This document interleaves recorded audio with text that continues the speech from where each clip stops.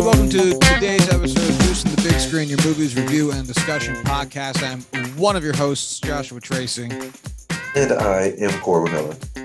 And we are here today to talk about more Oscar-nominated pictures, I should say, with the film Spencer and the film Nightmare Alley. Corwin Heller, where would you like to start, England or the Carnival? Let's do the Carnival. All right. So Nightmare Alley came out in 2021, was directed by Guillermo del Toro. Screenplay was written by Guillermo del Toro and Kim Morgan, based on the book by William Lindsay Gresham. The film stars Bradley Cooper, Cate Blanchett, and Toni Collette, with appearances from Willem Dafoe, Richard Jenkins, Rooney Mara, Ron Perlman, and everybody else you could possibly think of. Yeah, lot of guys, a lot of people you know. The film, estimated budget. Do we have a budget on this bitch? Let's see. $60 million budget. I see the box office as 36.8 million, so underperformed in the box office. But again, COVID movie. This is currently on HBO Max, I think. So not hard for it to, not like wild that it underperformed by box office, which is ever increasingly becoming an unreliable definition of how well the film did. But as unreliable as it was prior, it has only become more so, I guess I should say. It's gonna be very weird to look back on. Yeah, it's like, weird giving all these caveats. Grossed like $6 million. Yeah, right. Like the biggest movie of the year grossed like $9, unless it's a Marvel movie. And that's the other part of the thing about this, is that this movie came out at I think the same weekend as Spider-Man 2. So obviously also lost out from any box office foot traffic or intrigue, whatever, to, Spider-Man 2, which was the biggest movie of the year. I don't see a tagline, which is fine. Not every movie needs one, folks. Yeah. Anyway, this film is currently nominated for 4 Oscars. This is nominated for Best Motion Picture of the Year for Guillermo del Toro, J. Miles Dale, and Bradley Cooper. It's nominated for Best Achievement in Production Design for Tamara Deverell and Shane Vio. I'm guessing there. Sorry, guys. Best Achievement in Costume Design for Luis Sequeira, and Best Achievement in Cinematography for Dan Lauston. I think this was this was your pick. Yes, this was my your pick. pick. Real quick, this film is about an ambitious carny with a talent for manipulating people with a few well-chosen words, hooks up with a female psychiatrist who is even more dangerous than he is. So, Corwin, your pick. Tell me about it. This was a perfectly fine movie. I don't think it was Best Picture worthy.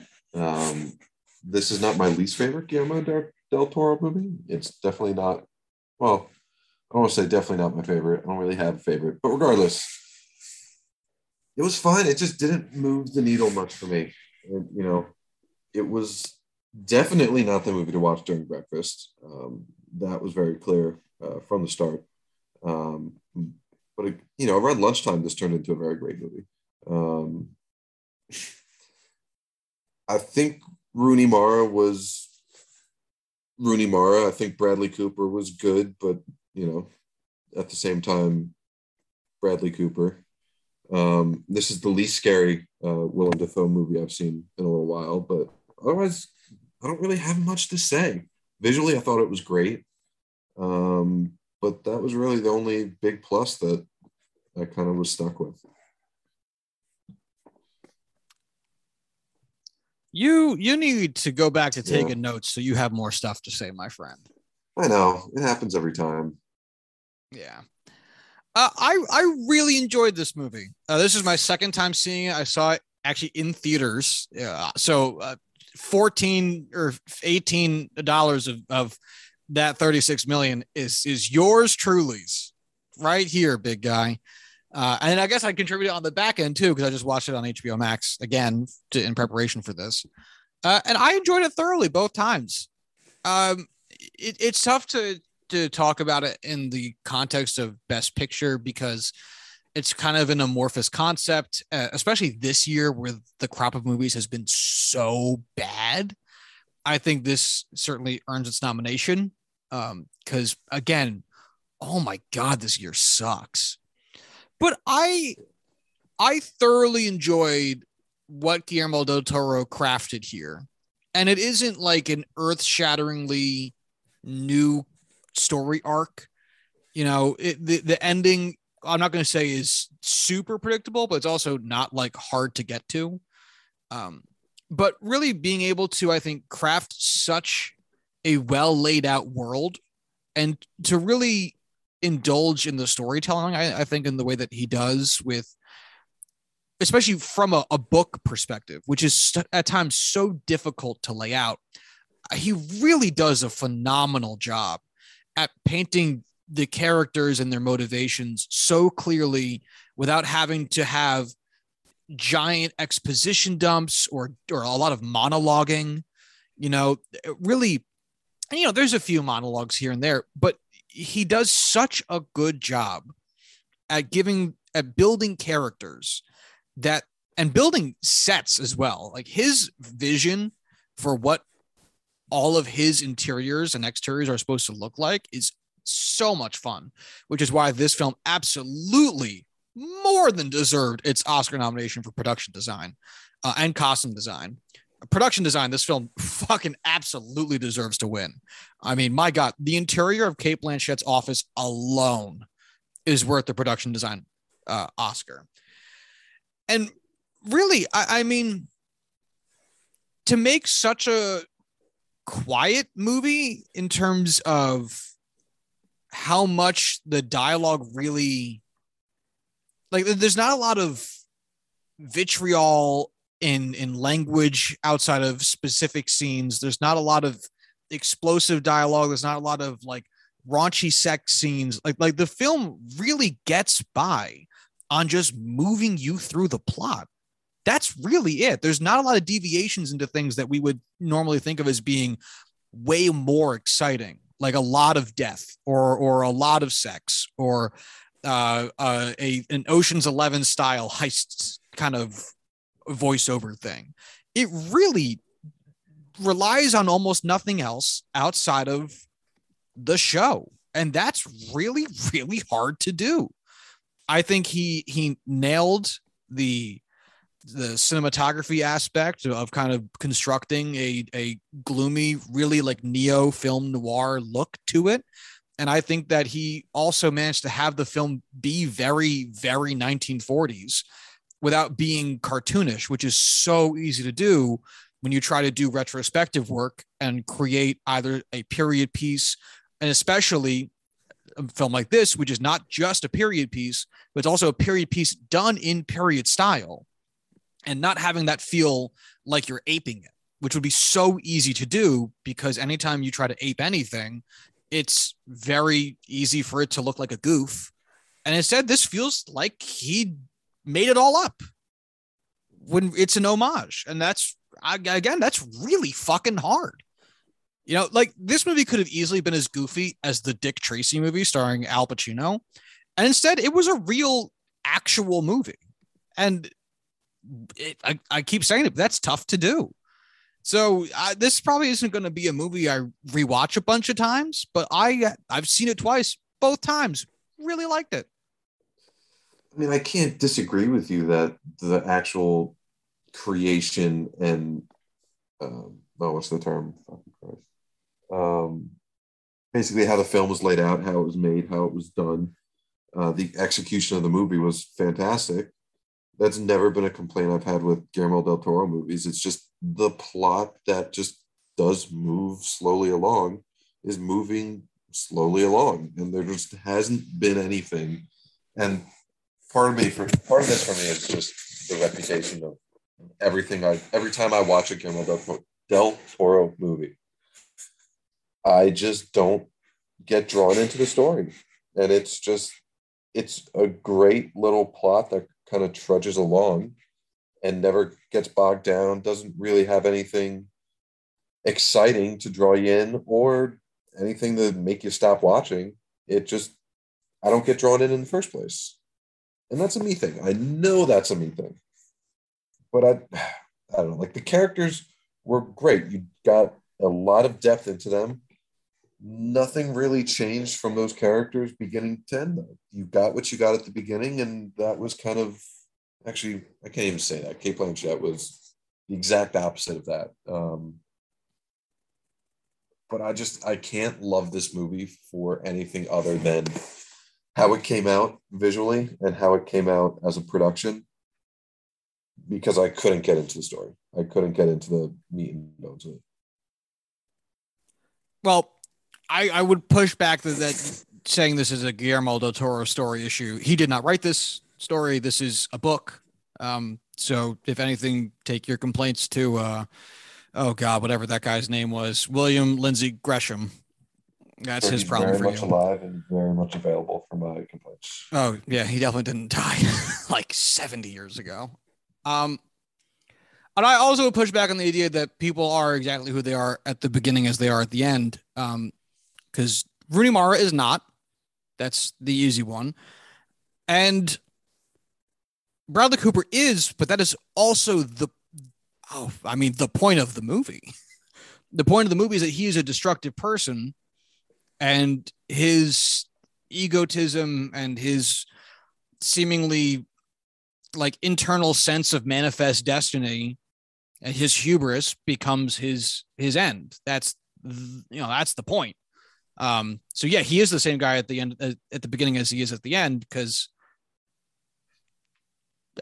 what were you expecting? Well, he had nothing. He wasn't going to learn. That was the point of his whole rise and fall. It's the same thing as like Citizen Kane. What's ever Charles Kane? Is that what the main character's name is? I forget what the Kane was in Citizen Kane. He's the same guy at the beginning of the movie as at the end of the movie. He was a dick when he was young.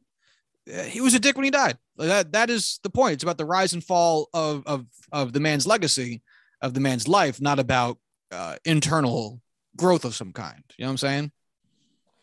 I completely understand. I'm not going to compare this to the Citizen Kane. Well, that is wildly reductive of the point I just made. I know what you're saying. I know the entire plot revolves around a grifter being a grifter through and through, and Bradley Cooper being the exact person he was from the opening shot to, essentially the closing shot. But that really just never hit home. I'm hard to argue against the actual creation of this film. I'm purely just speaking on my enjoyment of it. And I don't know. Well, let's get into the plot a little bit, just to talk a little bit about how the movie actually goes itself. The film starts off with kind of like this film really, instead of being a 3-act structure, the way I think about it anyway. And yeah, there are multiple. There's more than 2 acts, but the way I think about it for me is there is a prologue, Act 1, Act 2, and then an epilogue. Our prologue is Bradley Cooper burying his father under the floorboards in his house.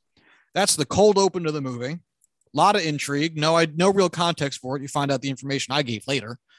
He then burns down that house and goes and joins a carnival, which brings us really into the A plot, which will consume, about the first half of the movie, where it's really just Bradley Cooper kind of wandering into a carnival and just being like, you guys got a job. And not even that, really. Bradley Cooper doesn't say a line until we're like nearly 15 minutes into the movie. And really just kind of gets brought into the family of the carnival because people kind of intuited that he needed some assistance. And then the A plot really is just him learning tools of the trade for a mentalism act and falling in love with Rooney Mara before the two of them eventually run away together. So for the A plot, because it's really I'm assuming you didn't read this book. I didn't read this book.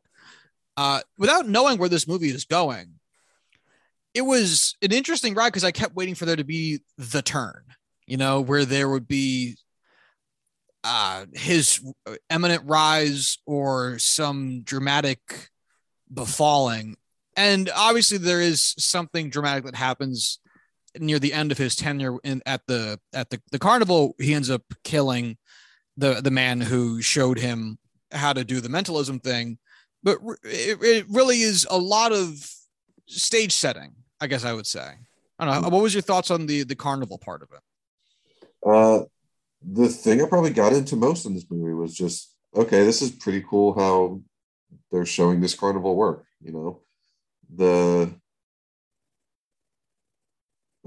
It's hard to talk about what Bradley Cooper was doing when he doesn't say anything until he confronts the geek in the funhouse, where the geek aspect was genuinely pretty cool. Just learning about how that's broken down and what that really is.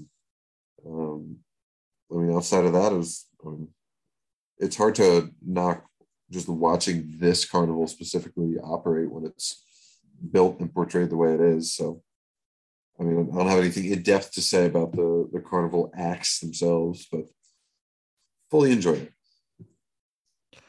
Yeah, it's interesting to get a glimpse not only into the carnival life, but also there's a lot of period stuff with this. So you're also witnessing kind of countryside 40s lifestyle, because like this carnival, it seems like anyway, is located where it's located for quite some time.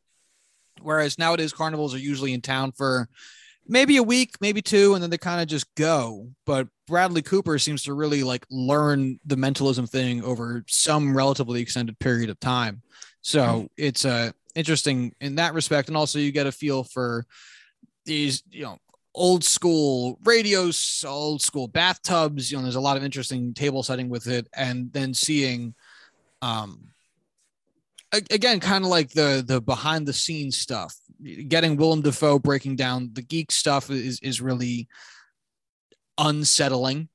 And you get a lot of, Guillermo del Toro flexing the horror muscles a little bit with, the hunt for the geek. Really anything to do with the geek stuff is very much so just a straight up like Silent Hill horror movie. While also giving you the ability to kind of see how Bradley Cooper becomes who he ends up becoming by going through the studying portion of it instead of sticking to something a little more trite, like a montage, like some Rocky style training montage, getting him to see really, and the amount of foreshadowing that also goes into this, what with the geek monologue, the oh god, what's the name of the fucking, I need to look up the name of the guy because I can't even think of his goddamn actor name. Hold on. Dafoe? No, not Dafoe. The guy that taught him everything. Oh, Tony Colletti's husband. Yeah, I don't remember his name. God, I can't fucking think of his name either. Hold on. We're gonna get to the bottom of this. Pete, Dave Strathern.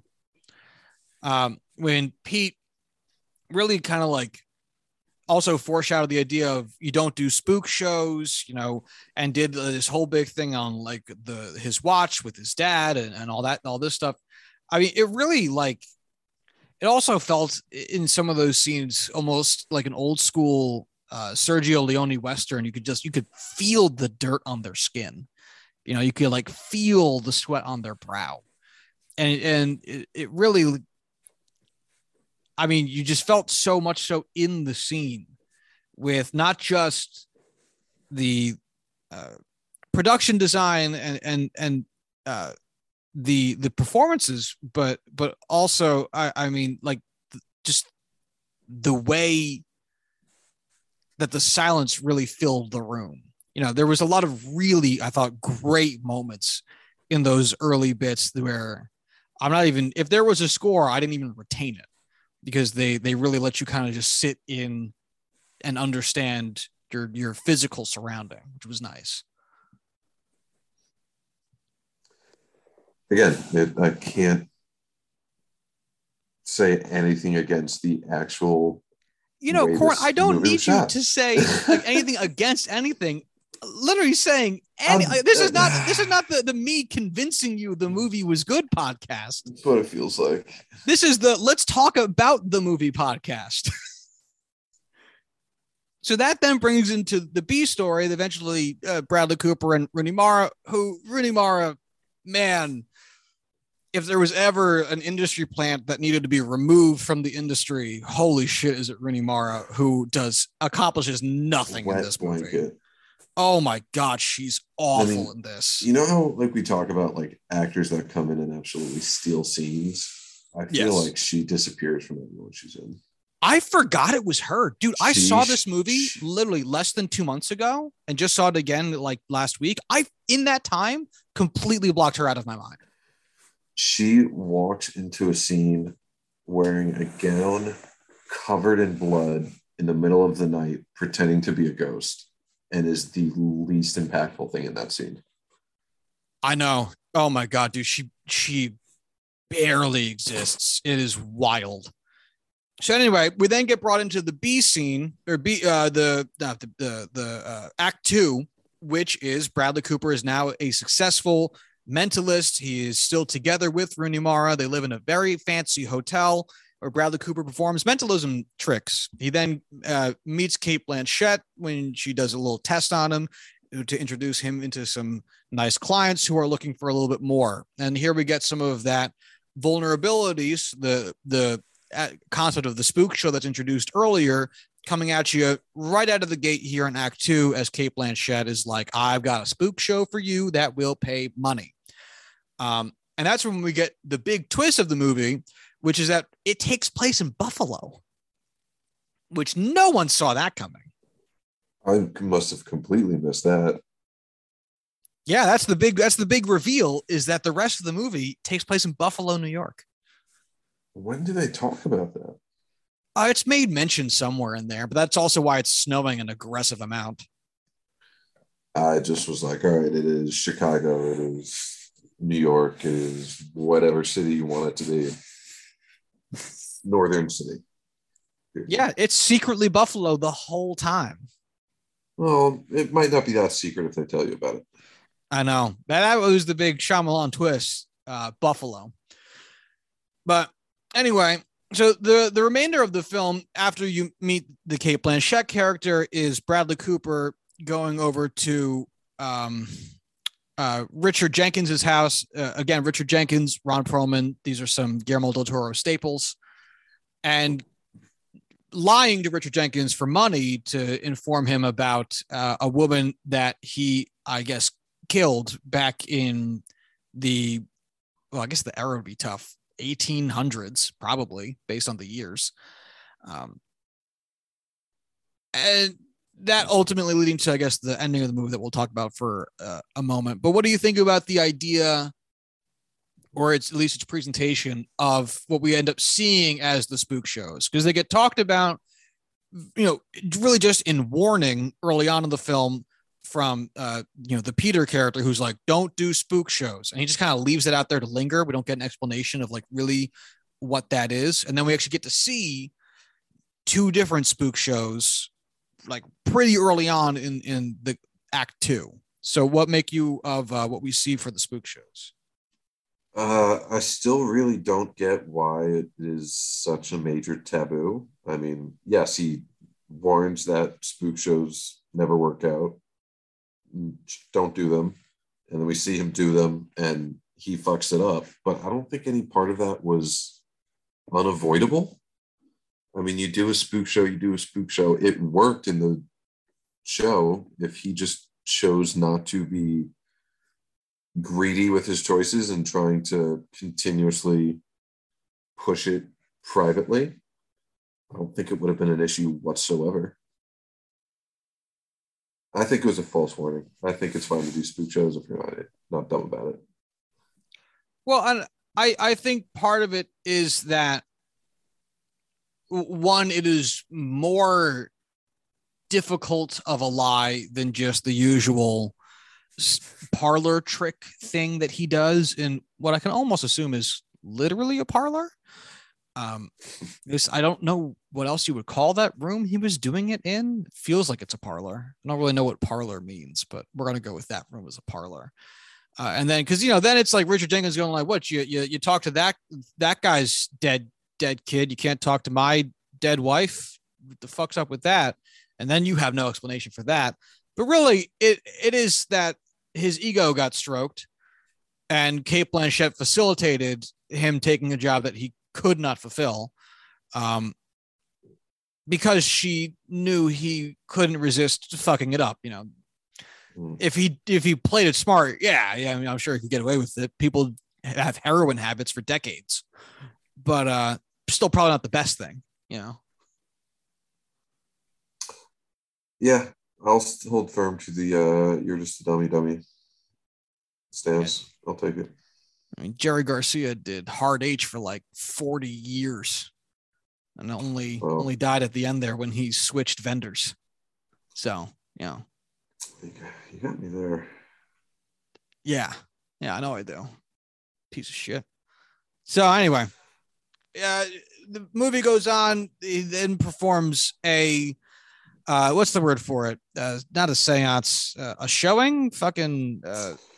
There's a word he used. Doesn't really matter. Materialization of the dead woman, which then led to a brutal beatdown, where Bradley Cooper ended up squeezing teeth out of his fist, and man, shivers. I hated that. It was so gross. As Richard Jenkins' jaw dissolves into nothing. Big old escape scene, which was hilarious, might I add, where with the men's bathroom scene with Rooney Mara just kind of wandering in it. If that was a better actress, that scene would have been even better, but it was still funny with just her. And then we get to the actual big reveal of the movie, which is that Cate Blanchett really set dick. Yeah, she set Bradley Cooper up the whole time. She had kept all the money. She had made sure that there was nothing linking her to him, nothing linking her to facilitating him to anybody else, because really everybody that could have said she facilitated that relationship is dead. And there's nothing tying them together directly. So she was able to frame him as someone breaking and entering and attempting to assault her, all in the name of, I don't like what you do. I don't like you. Go fuck yourself. Eat shit and die.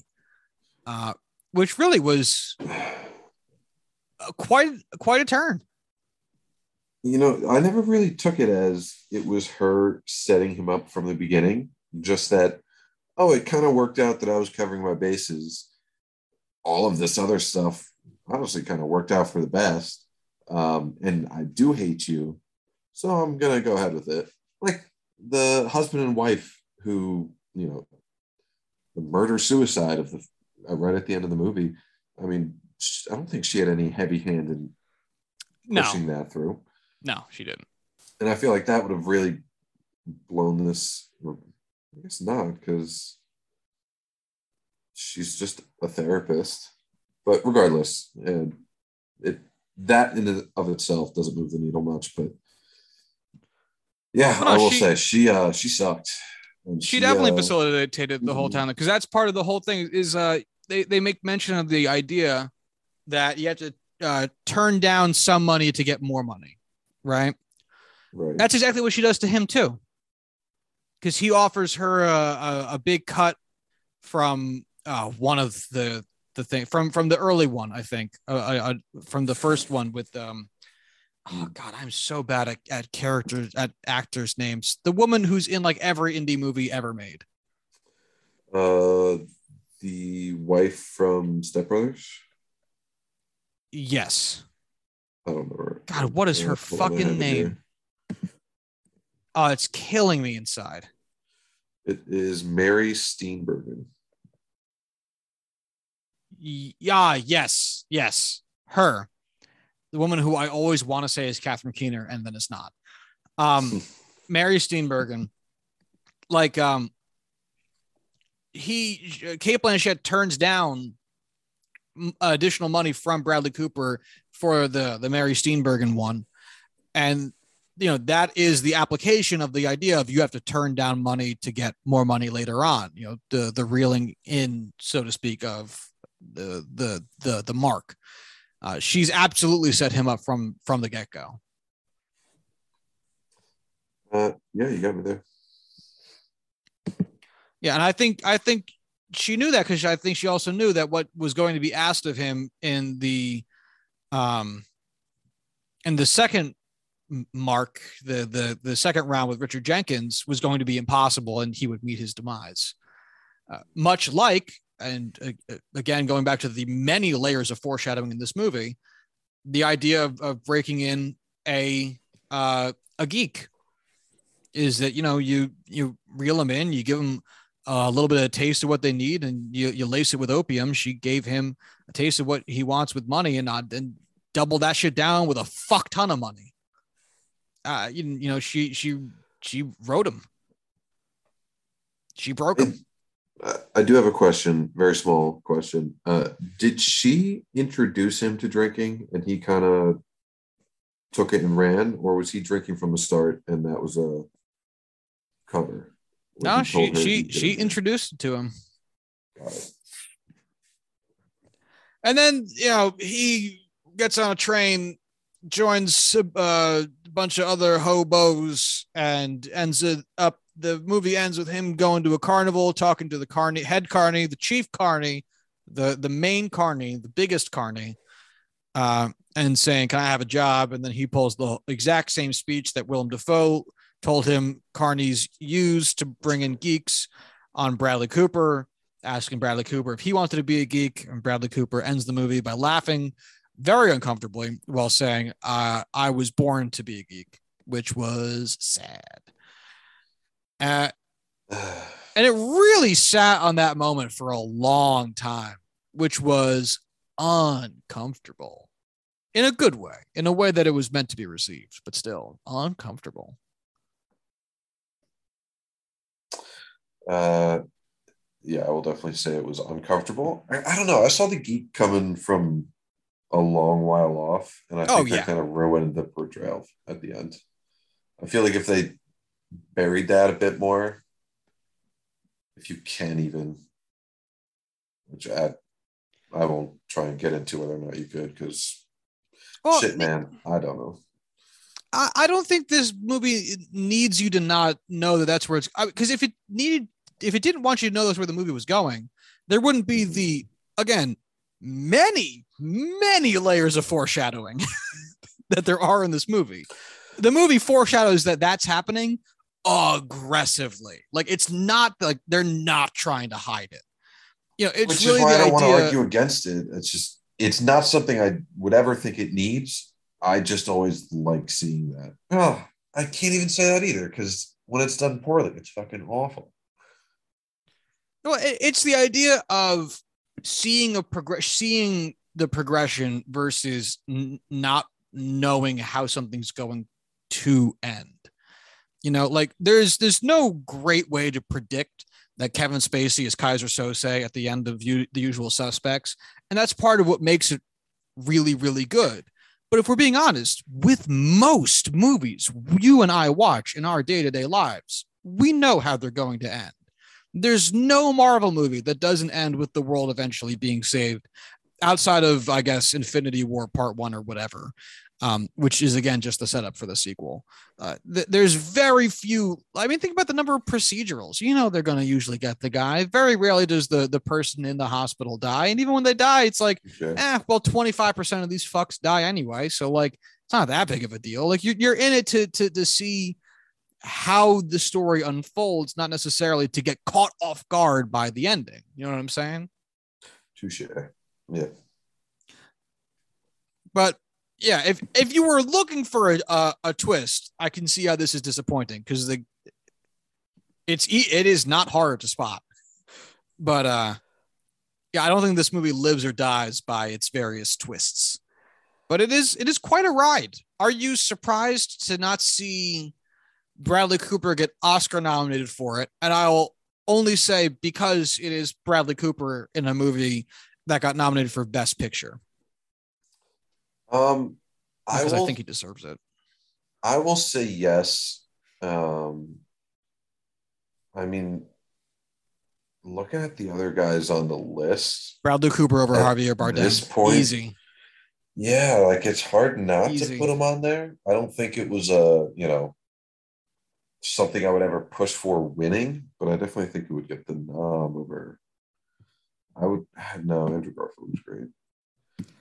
We'll see. I guess it's going to come down to Benedict Cumberbatch and an argument about Will Smith.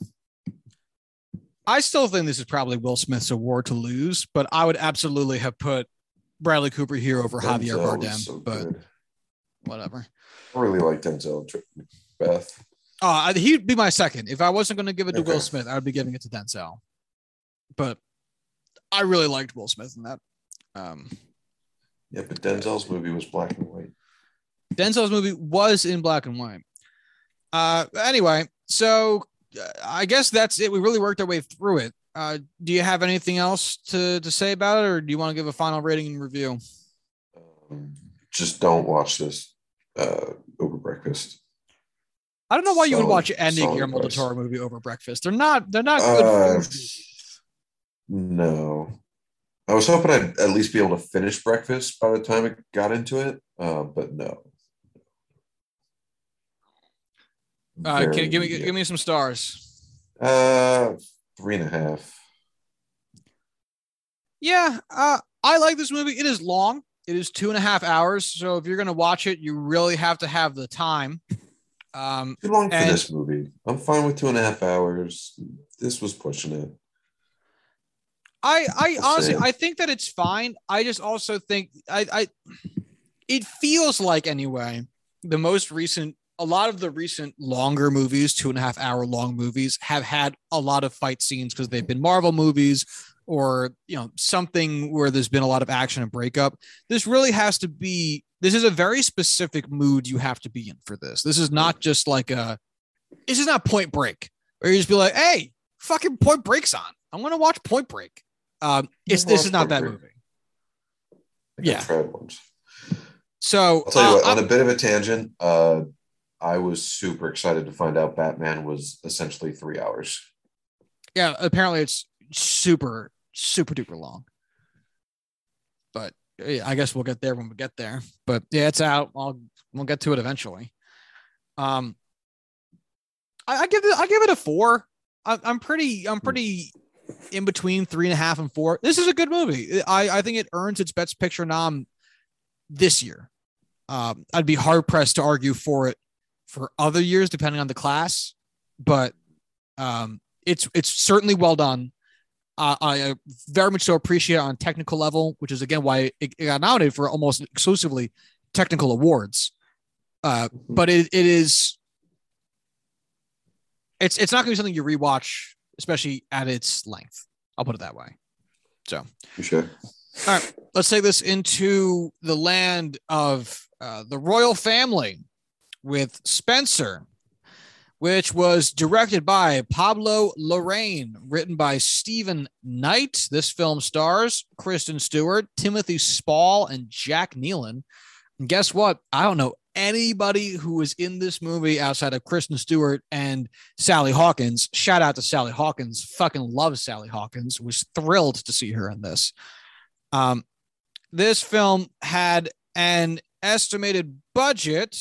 Do we have it? Of 18 million and a supposed cumulative worldwide gross of 21.5. Although this is again currently a Hulu release, so you can stream it for free. So it's tough to know the exact figures, but even by just those figures, it is successful, which really honestly is saying a lot. Most of the movies we've looked at recently have not even had that. So kudos, I suppose. The film is currently, does it have a tagline? I didn't even look. No, good. It also really doesn't need one. This film is currently nominated for only one Oscar, but it's an Oscar we especially care about, so we made sure to put it on our list. It is currently nominated for Best Performance by an Actress in a Leading Role for Kristen Stewart, who plays Princess Diana in this movie. The film is about During her Christmas holidays with the royal family at the Sandringham estate in Norfolk, England, Diana Spencer, struggling with mental health problems, decides to end her decade-long marriage to Prince Charles. This was technically my pick, so I will get started. Corbin Heller, I got to say, I did not like this movie even at all. Really did not enjoy this as a motion picture. I thought Kristen Stewart was wonderful. I thought she really captured the presence of Princess Diana. And I kept thinking of a conversation you and I just had the other day about how when some people make physical choices with their characters, it is so clearly them emulating a real person, like with Mark Ruffalo and Foxcatcher. And that is exactly the vibe I got with Kristen Stewart with Princess Diana. She really had like this walk and the way she kind of like carried herself with the shoulders. A lot of shoulder work for Kristen Stewart in this movie that I thought really captured just my small visual understanding of Princess Diana in motion. I never realized something so specific could be so unique to one individual person. Like, right? I have never once looked at somebody's shoulders when I'm talking to them, but if she wore a paper bag over her head the entirety of the movie and all of the names were changed, story was changed, whatever, she was just there in a random film, I'd be like, oh, that's supposed to be Princess Diana. Yeah, it really is incredible. Yeah, I thought she did a really phenomenal job. But I got to say, top to bottom, T to B, I hated this. I really did. I thought visually it was quite terrible. I felt like almost like it was someone trying to emulate the way that they know Princess Diana, which would likely be on TV from the 80s and 90s. And that's the vibe they went for with the cinematography, which I got to say is terrible. It really is a visually terrible movie to look at. And additionally, I thought the writing of it and some of the visuals to try to understand the mental situation Princess Diana went through was awful. I think that, especially coming off movies that have dealt with mental health issues so much recently, and I was thinking especially of The Father, which we talked about last year. This movie just fucking blew it. I mean, we're talking about, again, just to compare this to The Father for a moment, two films that both dealt with kind of slow burn progressions through mental health and through an episode in someone's life, and where one really made use of the space they were in and creative visual techniques to paint the picture that they were going for. And this movie really didn't at all. And up until the point at which we see Anne Boleyn in the dinner scene, and then again later in the rundown house, I honestly was struggling to understand that that's what the movie was trying to get at. Because it really didn't for me balance the intricacies of what it was trying to communicate very effectively. I did not like this. What did you think? I enjoyed it visually from a technical perspective, from an artistic expression, which I think was the majority of what you were getting at with the camera work, where just the way they chose to use the camera on and about, I guess, their portrayal of, I thought technically it was fine. I enjoyed, I thought it was a positive, net positive for the movie. I didn't like the actual artistic choices with it, especially Anne Boleyn.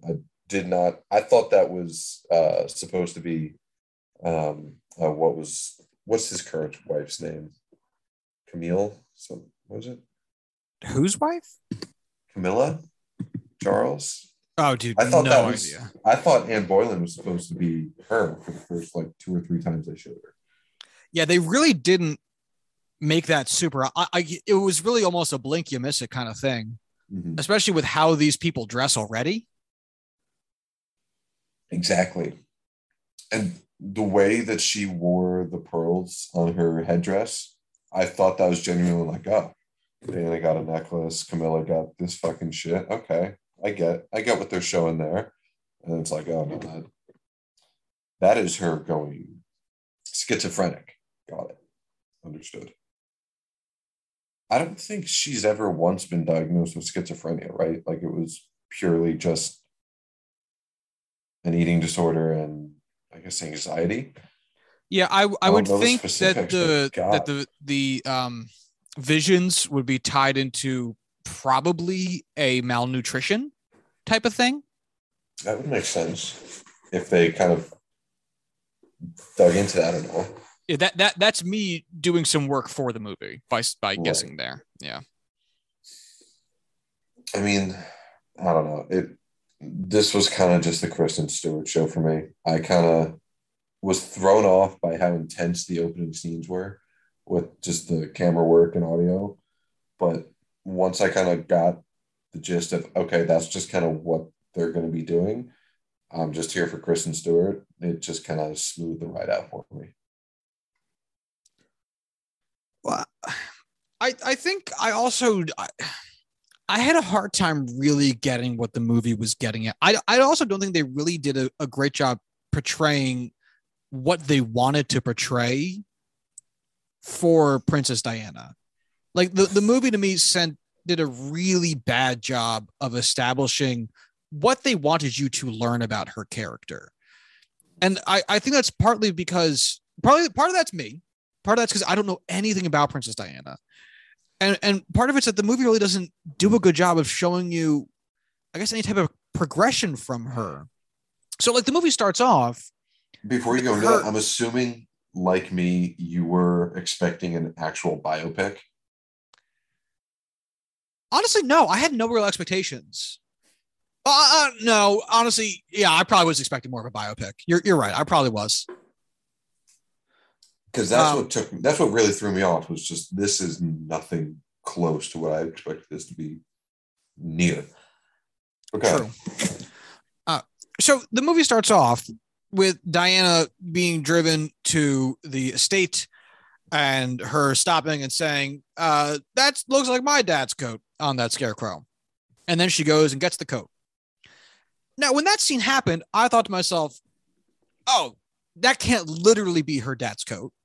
There, she is probably being, in my mind, Princess Diana is kind of like a goofy person and was very lighthearted for the position that she held, which was what added to her charm and her intrigue.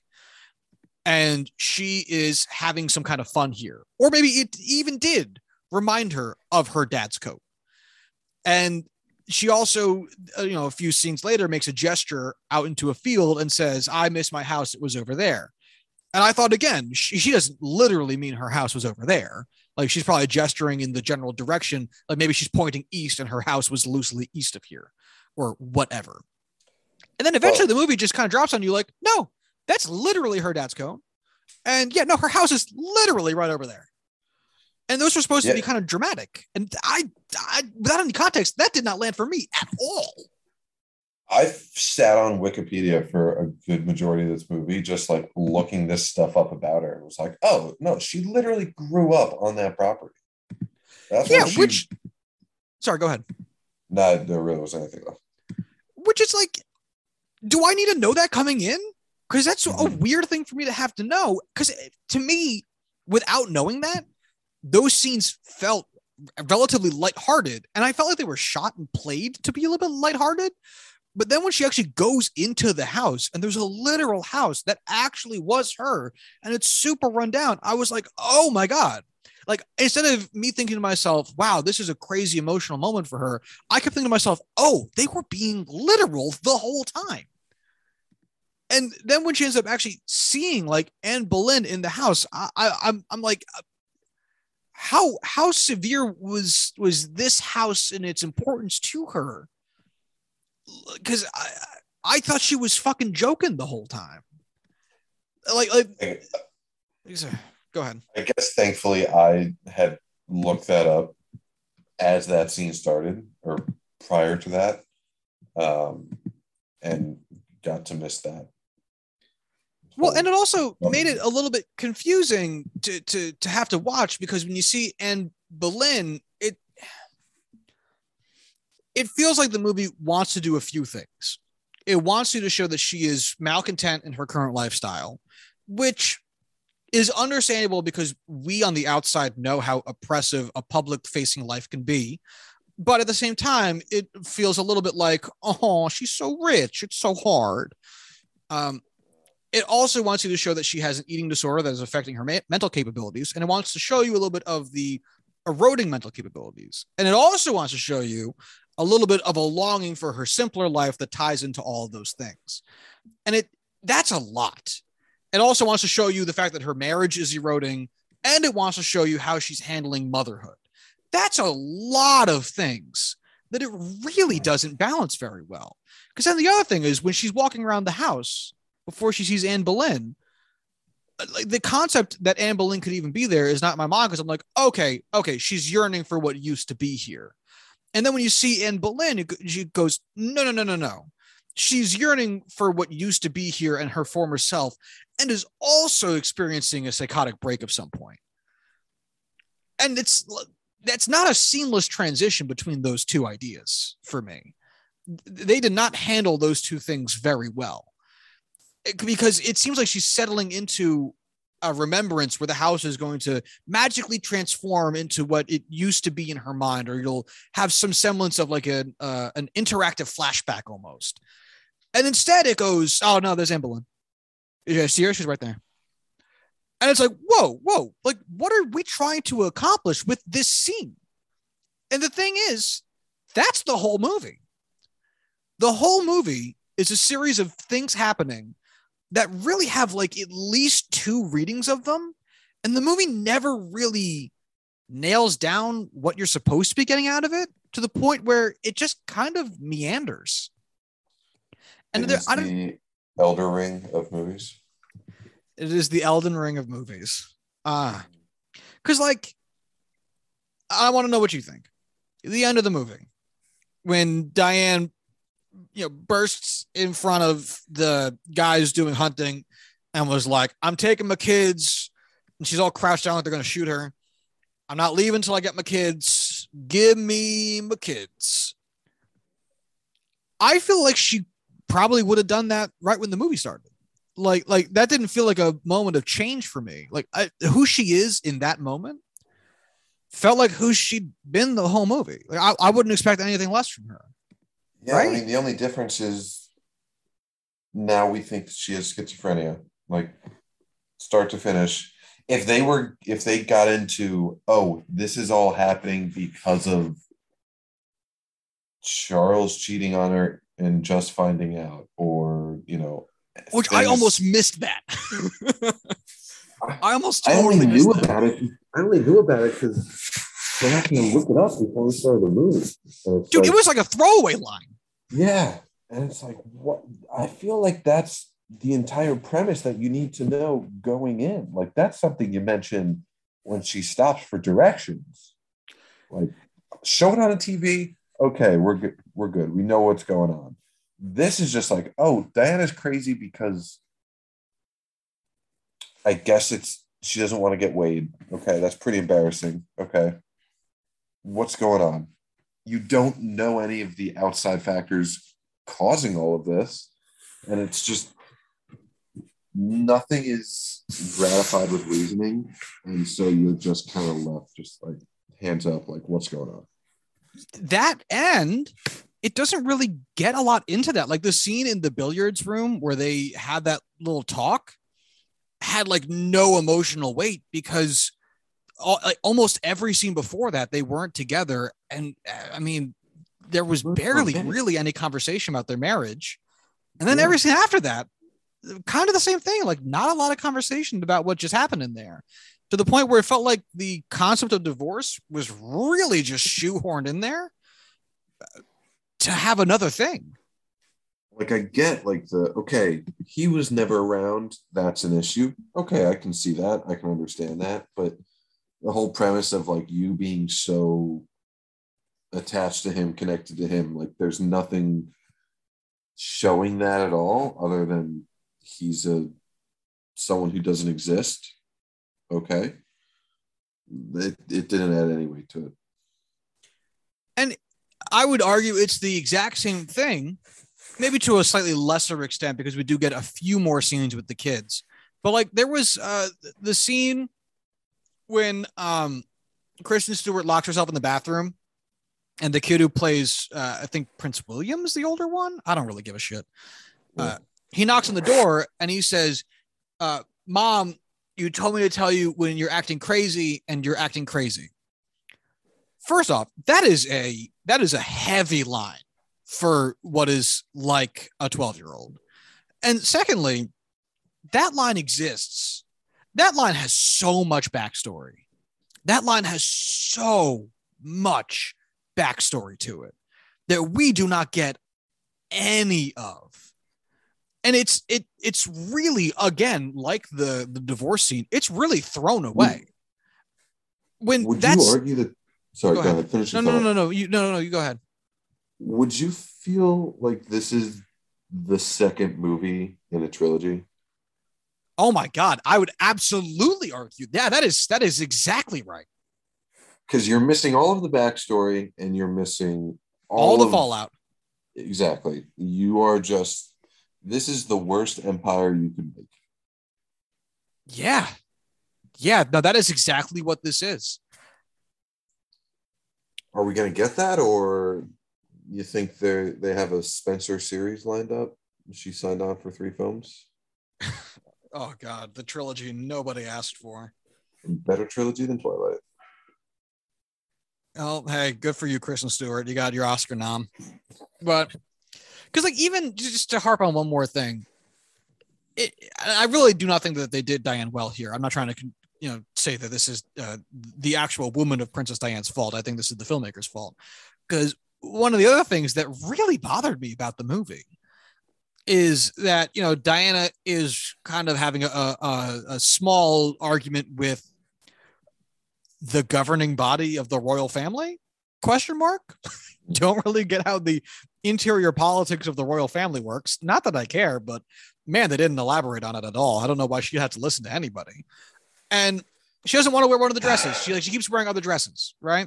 And it's a whole big thing, and it's adding to her stress, and it's adding arguments with other people and all this stuff.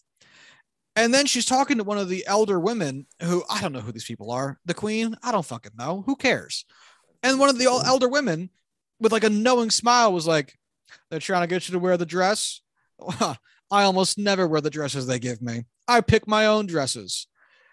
And the scene was clearly meant to be like a, "Don't worry, darling, you do whatever you do, you're fine." But instead it felt so much so like, then why is Diane worrying about this? Like, if the other royals don't give a shit, who is she even revolting against? Is like, Major what's Gregory the major villain of this film? Right? Is he the one calling the shots?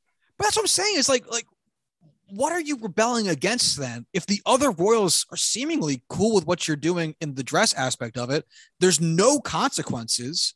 There's no real pushback outside of one guy. Like, and they build so much on the back of these dresses for it to just kind of be dismissed in that one scene as a fucking who cares? You know what I mean? Like they threw away all that setup. All of it was worth nothing. Can we trade Rooney Mara and oh God, I already forgot her fucking name. Kristen Stewart? Thank you. Kristen Stewart, and just give up on Spencer and just throw it all into Nightmare Alley. I would also like to shout out, honestly, the most hilarious scene because of how much it did not fit in the movie at all, which is the scene where Sally Hawkins is like, "Hey, so glad to see you. By the way, I'm gay and I love you. You don't have to love me back. Just putting it out there. Have a good life." Yeah. But that scene was wild.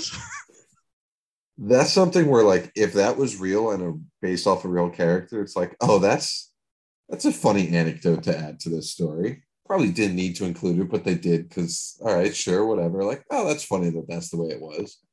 But seeing as that's just a made up random character, why? Why that? Also, Why not anything else? That's the interaction at the end of the movie between two major characters in the movie. And instead, Sally Hawkins is in the movie for like 5 minutes of the first 20 and then gets fired. And you do not see her again until she goes, I love you. I'm gay. You don't have to love me either, though. It's all good, bro. Like, what? Who are you? Why are you here? It was such a nonsense scene. Is the fallout from Diana not loving her back what pushed her to start having sex with a fish? I think it's all fitting in together now. We're putting these pieces together. Time is a flat circle. Like, I really thought the movie was going to end with like Diana was gay the whole time, and I just never knew that, and that's why she was super cool about AIDS, and goes off and fucks Sally Hawkins for the rest of the time. Think of the heel turn and how great this movie would be if this just rolled into the ending of Thelma and Louise. Oh, love God, it. yeah. Oh, I love it. Directed by Ridley Scott. Oh, I love it. Actually, speaking of the ending of this movie also was a little bit of a head scratcher for me. It ends with, so Princess Diana collects her kids and they go gallivanting off into the sunset, and they pull up at a KFC of all places, because Diana mentions earlier in the film that she really likes fast food because it feels like normal people food or whatever. And, they place their order and all that. And they ask her the name for the order, and Diane says Spencer. Have you ever been asked for your name for an order at a drive-through restaurant? Not once. What the fuck is that? I immediately thought, okay, I guess fast food wasn't that fast before. And they just don't have it ready for whoever drives up in the middle of the English countryside. Because there's no way that's happening today. But why would they ask for it if there was going to be an exchange of information, which there would not be for a drive-through, which is a sequential system? It's not like the people are all out of order. You're like not going in a inside. line. Yeah. Right. But if there was going to be any information exchanged about which order was which, they would say, great, that your total will be 1733. Order number 6, pull up to the next window. What order number were you? 6. Here's your food. Like, they're not going to ask you want these minimum wage workers to not only take your order, make your food, present it to you, but also have to remember your name. This isn't Starbucks. You have to remember, this is 1980. Those kids could afford to buy a house with those wages. That wasn't minimum wage. That's true. Not minimum wage like we know it today. Halfway as you went into that, or as you were going into that, I pictured this movie doing a 180 into Thelma and Louise, and instead of going off a cliff, it's just them driving into the tunnel, and I lost my shit. So much better. It'd be such a better movie. Oh my God. Yeah, because the middle finger right at the end, just sitting in the theater, just like, oh, you thought this was a psychological horror film? No. Black ass satire. Let's go. As dark as you can get it. Yeah, because you know what? This really shouldn't be a movie. It was tough to tell. The geography of the house was very confusing. The passage of time was wonky. I had to Google when Boxing Day was to even really place this in the calendar year, which I know is, again, an American thing. I know it's an American thing that I don't know when Boxing Day is, but it's like, I don't fucking know. Like, there's so incredibly much that happens in this movie that all very subdued too, I should say. This film really forgoes melodrama, but I think in the worst way. I really think some added melodrama in terms of presentation anyway would help you understand what plot points were being achieved. Because oftentimes so much dialogue would happen very much so just kind of informally that I wouldn't even really retain it until there was a shift or a change or something relatively dramatic happened later, which again ties into the visuals of this, because it's presented so plainly. It's at times I found it tough to be like, wait, is what just happened important or fucking what? Weird. It's a weird movie. Yeah, but Kristen Stewart was really good. Sure. Yeah, I really thought that the kitchen staff would be more important based on how much they seem to be shown in the early goings of the movie. And then they were not. I was like, oh, we're going to see this chef a lot. And then we just don't. We saw more than Charles. Yeah, but that's not saying much. They're like, oh, they're really husband.